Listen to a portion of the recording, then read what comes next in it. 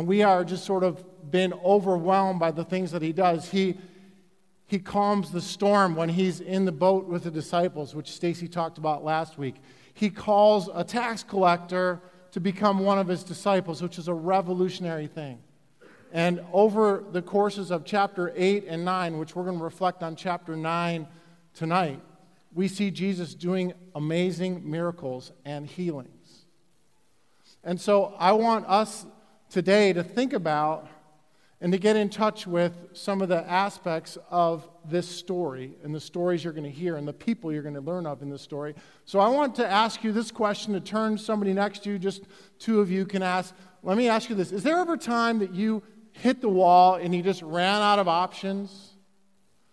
And you didn't think there was anything left? Like, imagine if you're a runner and you hit the wall when you're running and you're like, I cannot go another mile. Well, that's in running. That would happen to me in about mile 3 or 4 on a 26-mile marathon. Some people, it happens around mile 21, 22. I want you to think about more than just physical things. When have you ever hit the wall in something, and what happened when in that moment? What did you do in that moment when you hit the wall? So turn to each other, just talk about that. What happened when you were at the end of your rope, when you hit the wall, whatever it was? Talk about that for a minute real fast.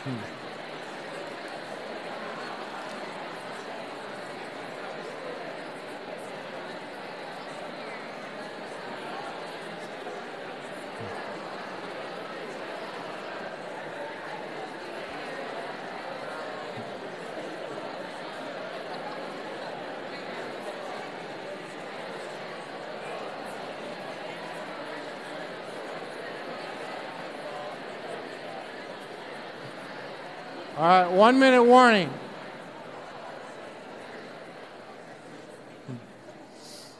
All right, 20-second warning. All right. So let me ask you a question. I'm not going to ask you to answer that out loud, but I want to start out with this. Have you ever noticed when a significant event happens, like a natural disaster or something happens in our country, that oftentimes when that happens, the President of the United States will go to a place and visit it and learn firsthand what's going on? Have you seen that? Like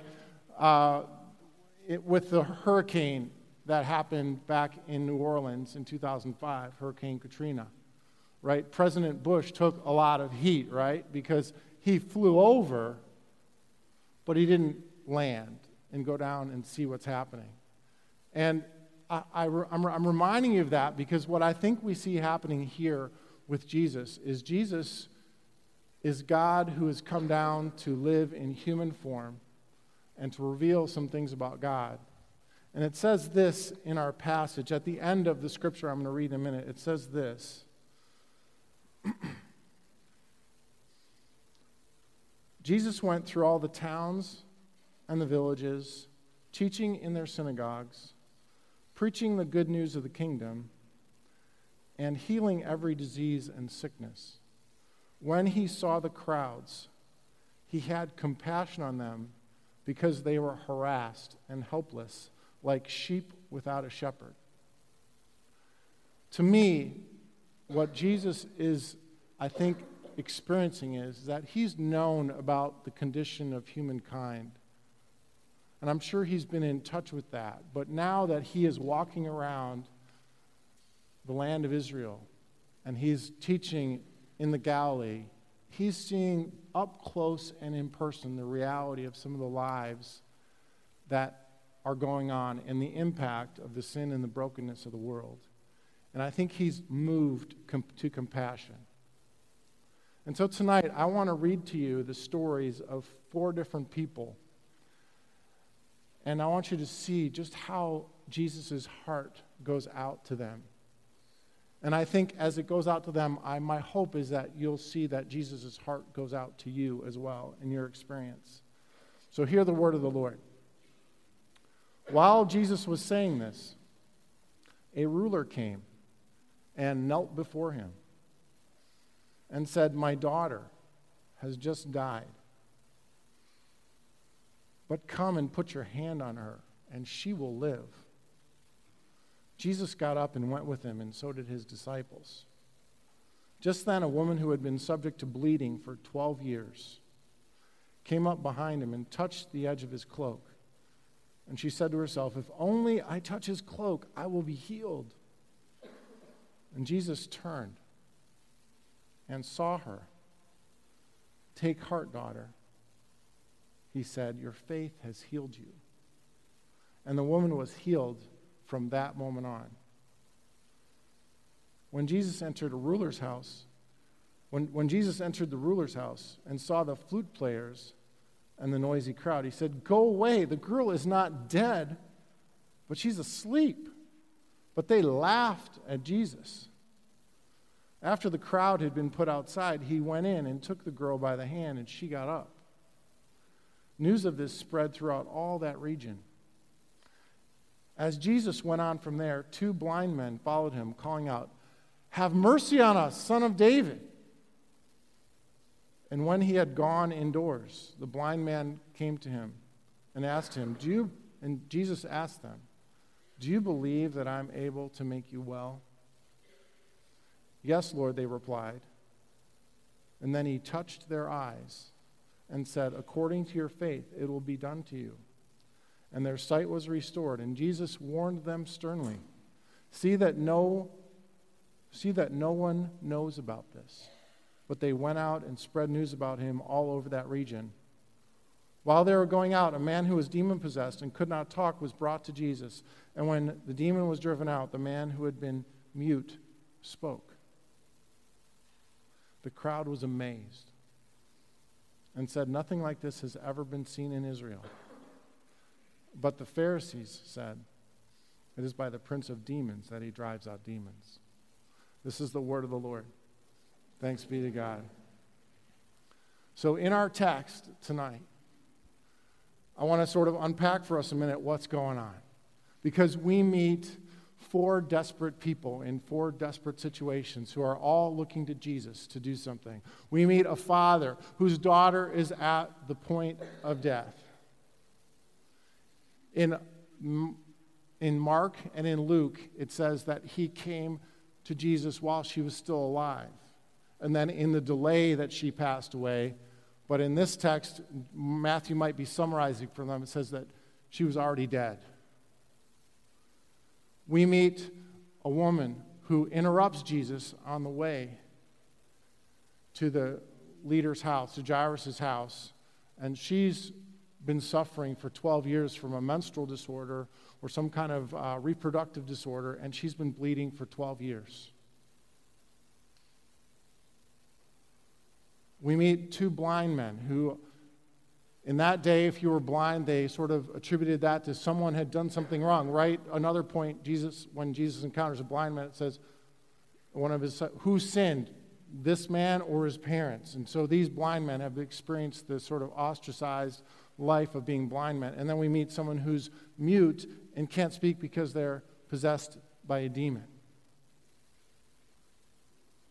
All of them are in desperate situations and are all wondering, what can Jesus do? And tonight I want for a moment just to talk with you and ask this question. This passage is all about Jesus' compassion for those around him, his compassion for the people that he encounters, his compassion for the human plight. But it's also about Mark chapters 8 and 9 are about this phrase is that what are we supposed to do with faith? And so tonight I want to ask this question: what can we learn from the faith of these four people?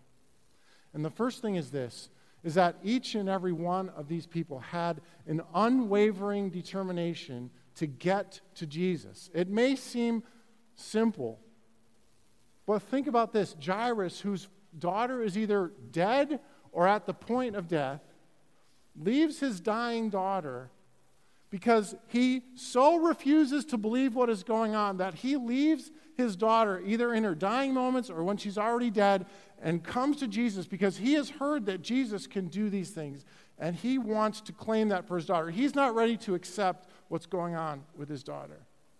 He's very desperate, and her condition is hopeless. He's willing to risk everything to come to Jesus. He's a religious leader, a synagogue leader, perhaps in Capernaum. And so, you know how the religious leaders feel about Jesus. Do they like him? No. They don't like him. So for Jairus to come to Jesus in this moment of desperation is putting his standing at risk as one of the leaders. And amazingly, when he comes in this desperate place at the end of all of his options, Jesus responds willingly and gets up with urgency to go to his house. Then we see the woman who presses through all the barriers to get to Jesus. Right? She's trying to stay low. She's trying to stay out because you can imagine if you had been suffering from a condition of bleeding for 12 years, that'd be a difficult situation. It says in Mark that she spent all of her money going to the doctors, trying to figure out an answer. The doctors had gotten wealthy. She'd gotten poor, but she'd not gotten well. And the reality is, in that day, if you had a bleeding disorder like this one or any other one, you were considered ceremonially unclean, and it was your responsibility to stay away from other people.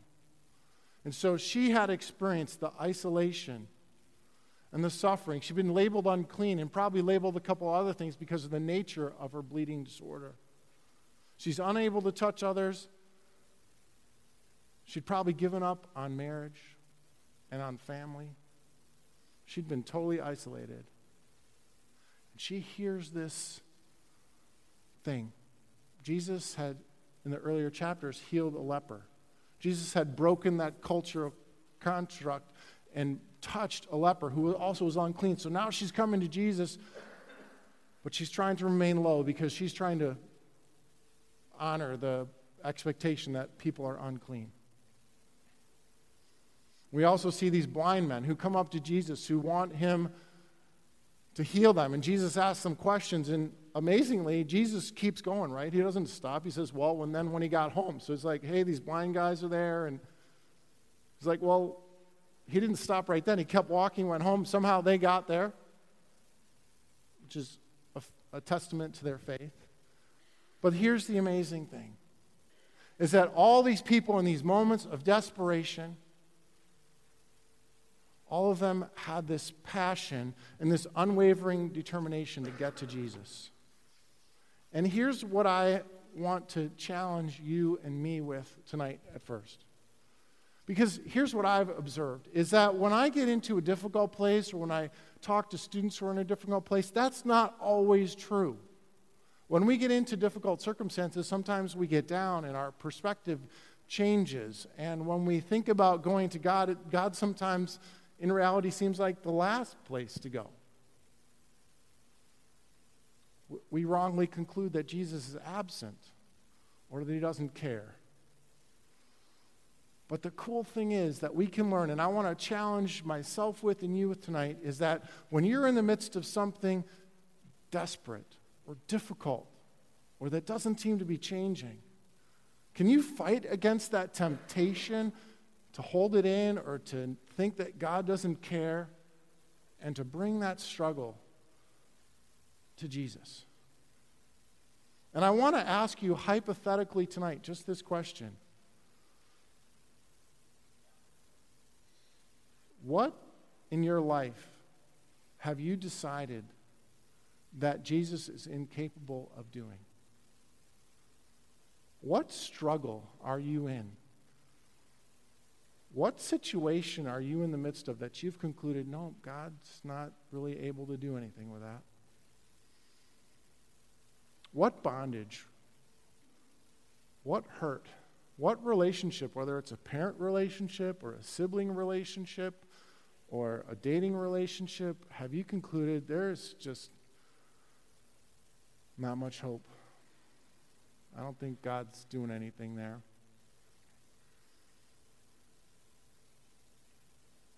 What people or situations have you already written off because they are beyond your own ability to fix or change? For me, it's one of the situations with my brother. My brother Mark is older than me, and it's been a long journey as he's cared for his son who has autism. And it's hard for me to stay in this posture of change with something that doesn't ever seem to change. And as I've been preparing this message, I've been a little uneasy because I know that that was challenging me.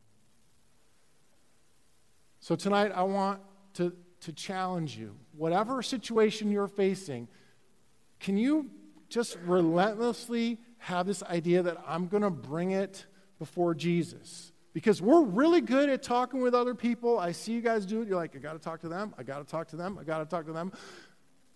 But sometimes we never talk to God about our problems. And so I want to challenge you with that tonight.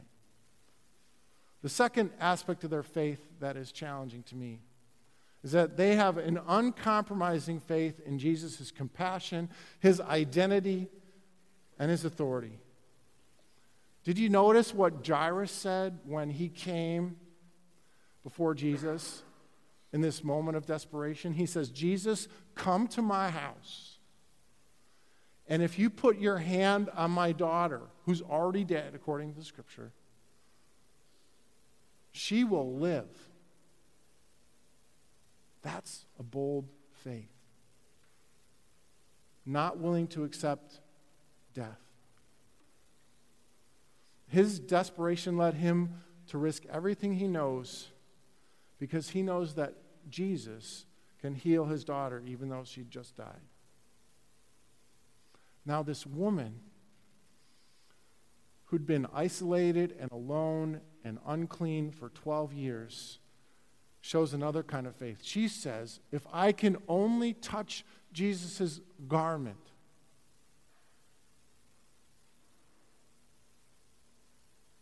then I will be healed. And I want to pause for a moment to reveal to you something that I learned when I studied in Israel on a trip a number of years ago in 1996 when you were like 3 years old.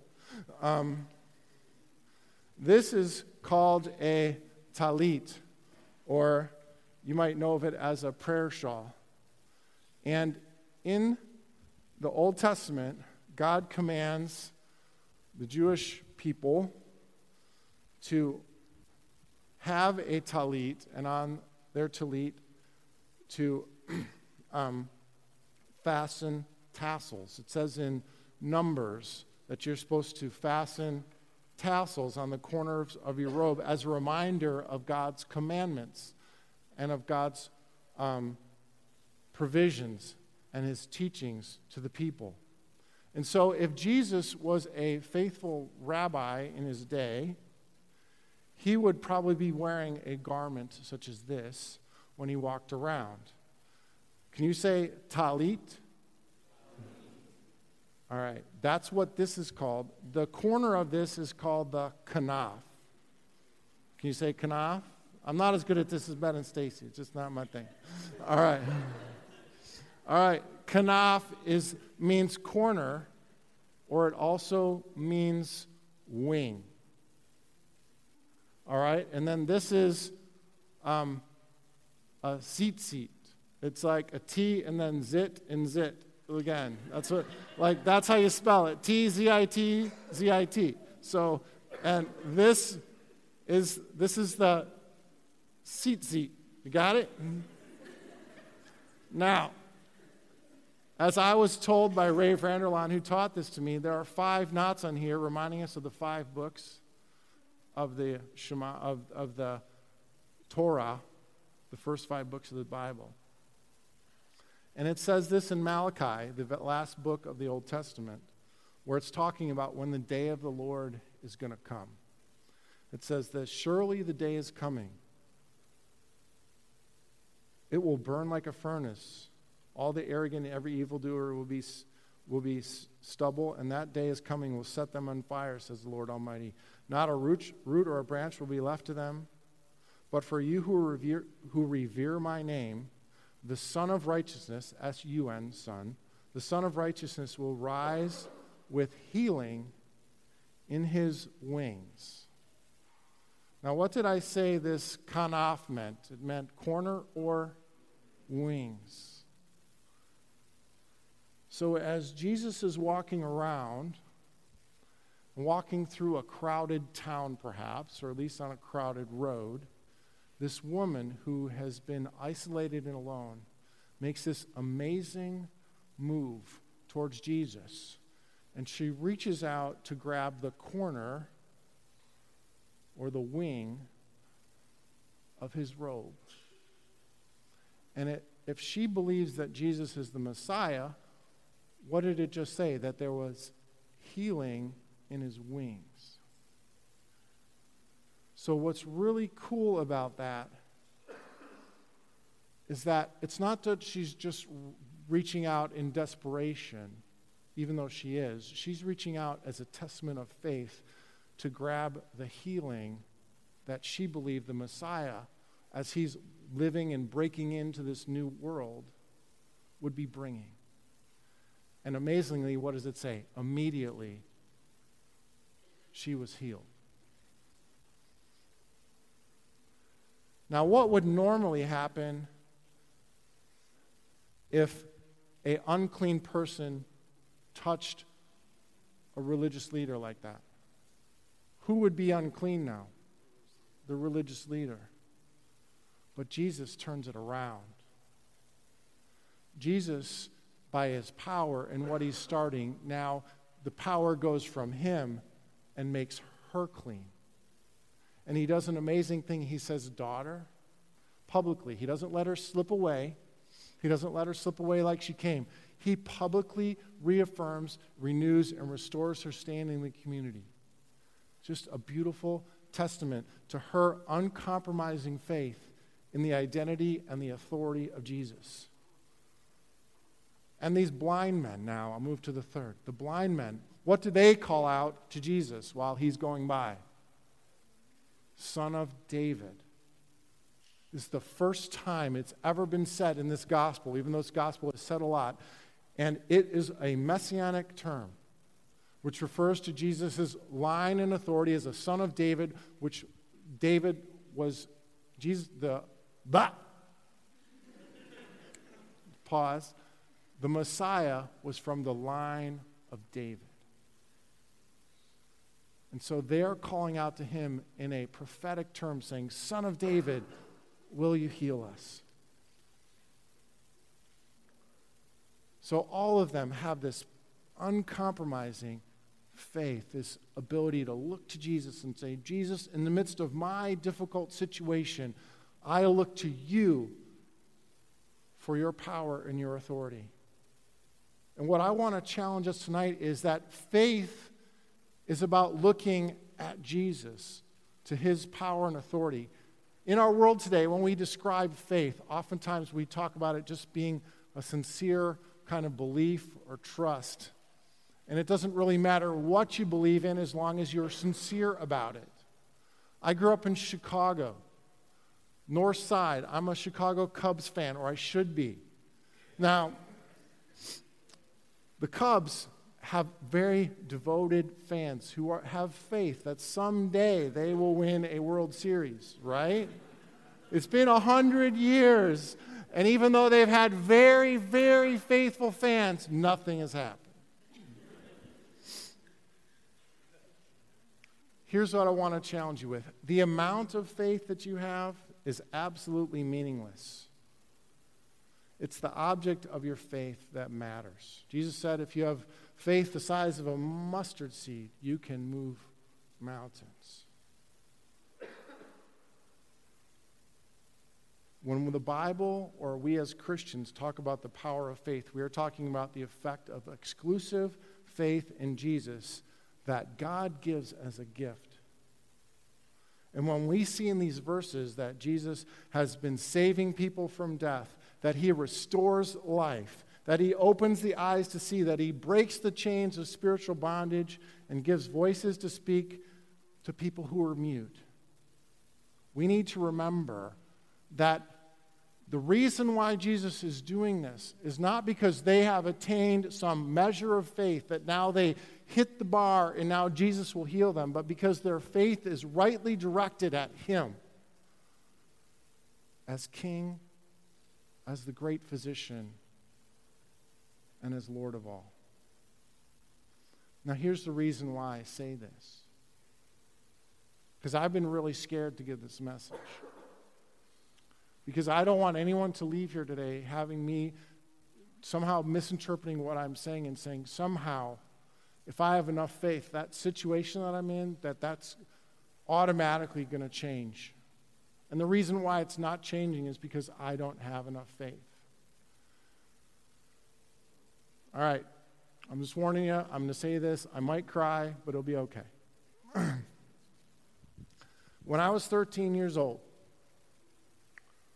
my dad was 51, 3 years older than I am now. And my father was diagnosed with Alzheimer's disease. He quickly digressed, and after about 2 years, had to be taken care of, even though before that he was a vice president of sales for a company in Chicago. So I watched my father from the age of 13 to the age of 26 suffer the effects of Alzheimer's. I saw it ravage my family, and I saw it, excuse me, that's why I have the water.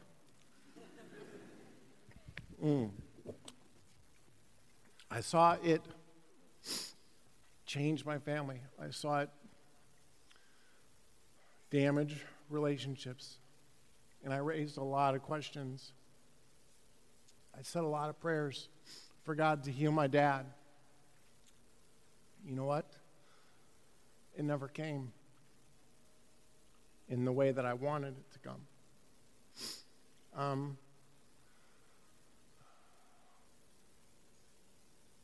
I prayed for permission to kill my dad. I never got it.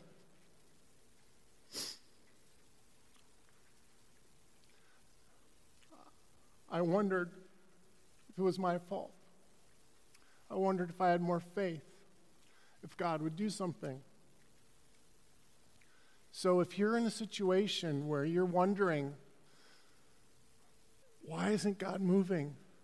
I don't want you to conclude tonight that somehow I am saying that if you get a genuine enough faith, or if you get more faith, or that if you get something that automatically God's going to heal you like you see in these stories. What I want you to do is know that even in the midst of all that pain that comes if I choose to focus on it, is that God was faithful, and God was there, and God gave me strength in the midst of those things to sustain one of the most difficult situations I could imagine, and still the hardest thing that I've ever done in my life. But I want to boldly proclaim to you tonight is that all these people in our scriptures, in their desperation, in their need, they place their trust in Jesus. It's not just the strength of our faith that saves a person, but it's our faith in Jesus as Messiah, as King. And faith often starts when we run out of human options and we need to turn to God in desperation and say, God, I'm at the end of my rope. I don't know what to do. Here's the cool thing. It's never too late with Jesus, right? The woman's been suffering for 12 years. How long did it take her to get out? A moment. The ruler comes to Jesus after his daughter was dead.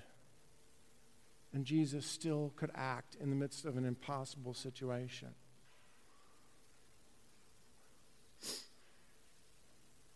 It says in Hebrews 11, now faith is the assurance of things hoped for, and for the conviction of things unseen. What I want to challenge us to tonight is the third thing that I think we can learn from our characters, or the people in these stories, is their unlimited perspective about God's power and God's ability. In Matthew 8 and 9, all the miracles and all the healings testified to God's power over nature, over illness, over sin, over evil, over death. Jesus' miracles and healing testify to his unique role as Messiah and Savior. Jesus is, as he is walking around on this planet, reversing the curse that was started by our humanity's sin and brokenness. And God's new kingdom is breaking in. Right? The woman touched Jesus. The way it was supposed to go was that Jesus would be unclean, but instead she's made clean. Death is supposed to be the final word for the daughter, but it's not. Obviously, she dies again, but Jesus raises her to life. And Jesus, when he finally goes to accomplish out of compassion his death on the cross, his dying and rising to life, they think that's the end. But it's not. It's the beginning of God breaking in and doing a new thing. And that Jesus has won for us our healing forever.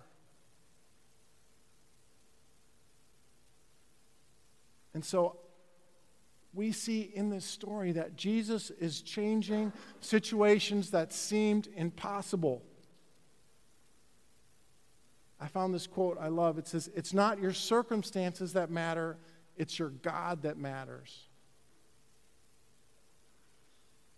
Because I know sometimes we're tempted to give up and to look elsewhere because Jesus isn't acting fast enough, or Jesus isn't acting in the way that we want to. Warren Wiersbe said this. He said, "We must learn to trust Christ and his promises no matter how we feel, no matter what others say, and no matter what the circumstances may look like." Right? Jesus shows up at the ruler's house, and all these professional mourners are there who are playing flutes, and they're grieving loudly, and all these things are happening because in that culture, you were buried on the day that you died. But Jesus shows up and says, she's just asleep. And then he casts all those people who are laughing out, and then he raises her to life. It's not too late for some of the situations that you face. For that broken relationship, for those addicting habits, emotional scars. I want you tonight to learn from these folks and challenge myself. I've been as honest as I can. To look to Jesus, to get your problem, get yourself to the feet of Jesus. And here's where I want to finish with this footnote, because I so badly don't want to lead you somewhere else. So will our sincere faith always lead to healing, always result in healing? No, not always. Or at least not in our timing. God is always compassionate, and we can always trust God in his choices. When you call on him,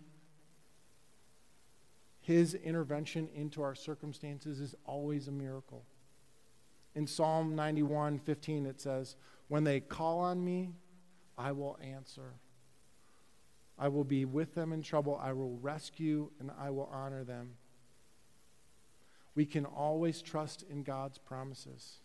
It says in Romans 8:28, it says, "And we know that God causes all things to work together for good to those who love God, those who are called according to his purpose."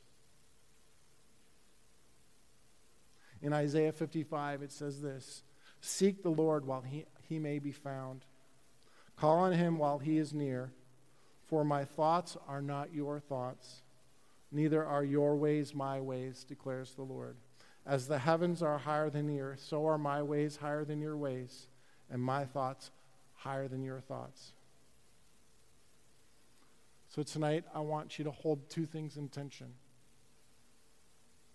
One is, I want you to learn so badly about the trust and the faith and the posture that these people brought the desperate father, the bleeding woman, the blind men, and the demon-possessed man all came to Jesus and were convicted that he had the authority and the power to do something. I want you to live like that in your relationship with God. And I also want you to live with a kind of trust that says, when God doesn't answer in my time and in my way, I'm going to be okay, and I'm going to trust that he knows better. And I say that because I've lived it, and I've experienced it, and I've experienced his healing power.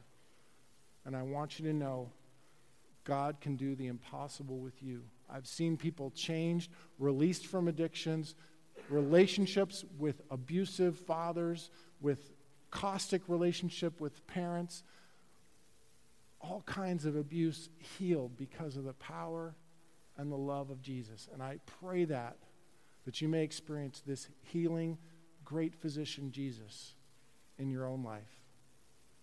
Will you pray with me, please?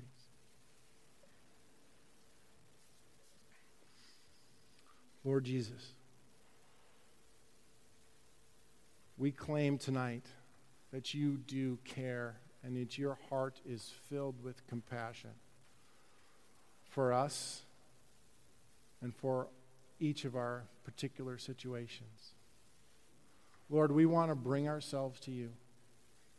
And we pray tonight that we wouldn't settle for a situation that seems impossible, that we would bring it to you, that you may do more than we ever ask or imagine, according to your power that is at work within us. Lord, we thank you for your grace and mercy and for your healing, which was won for us by Jesus' death and resurrection.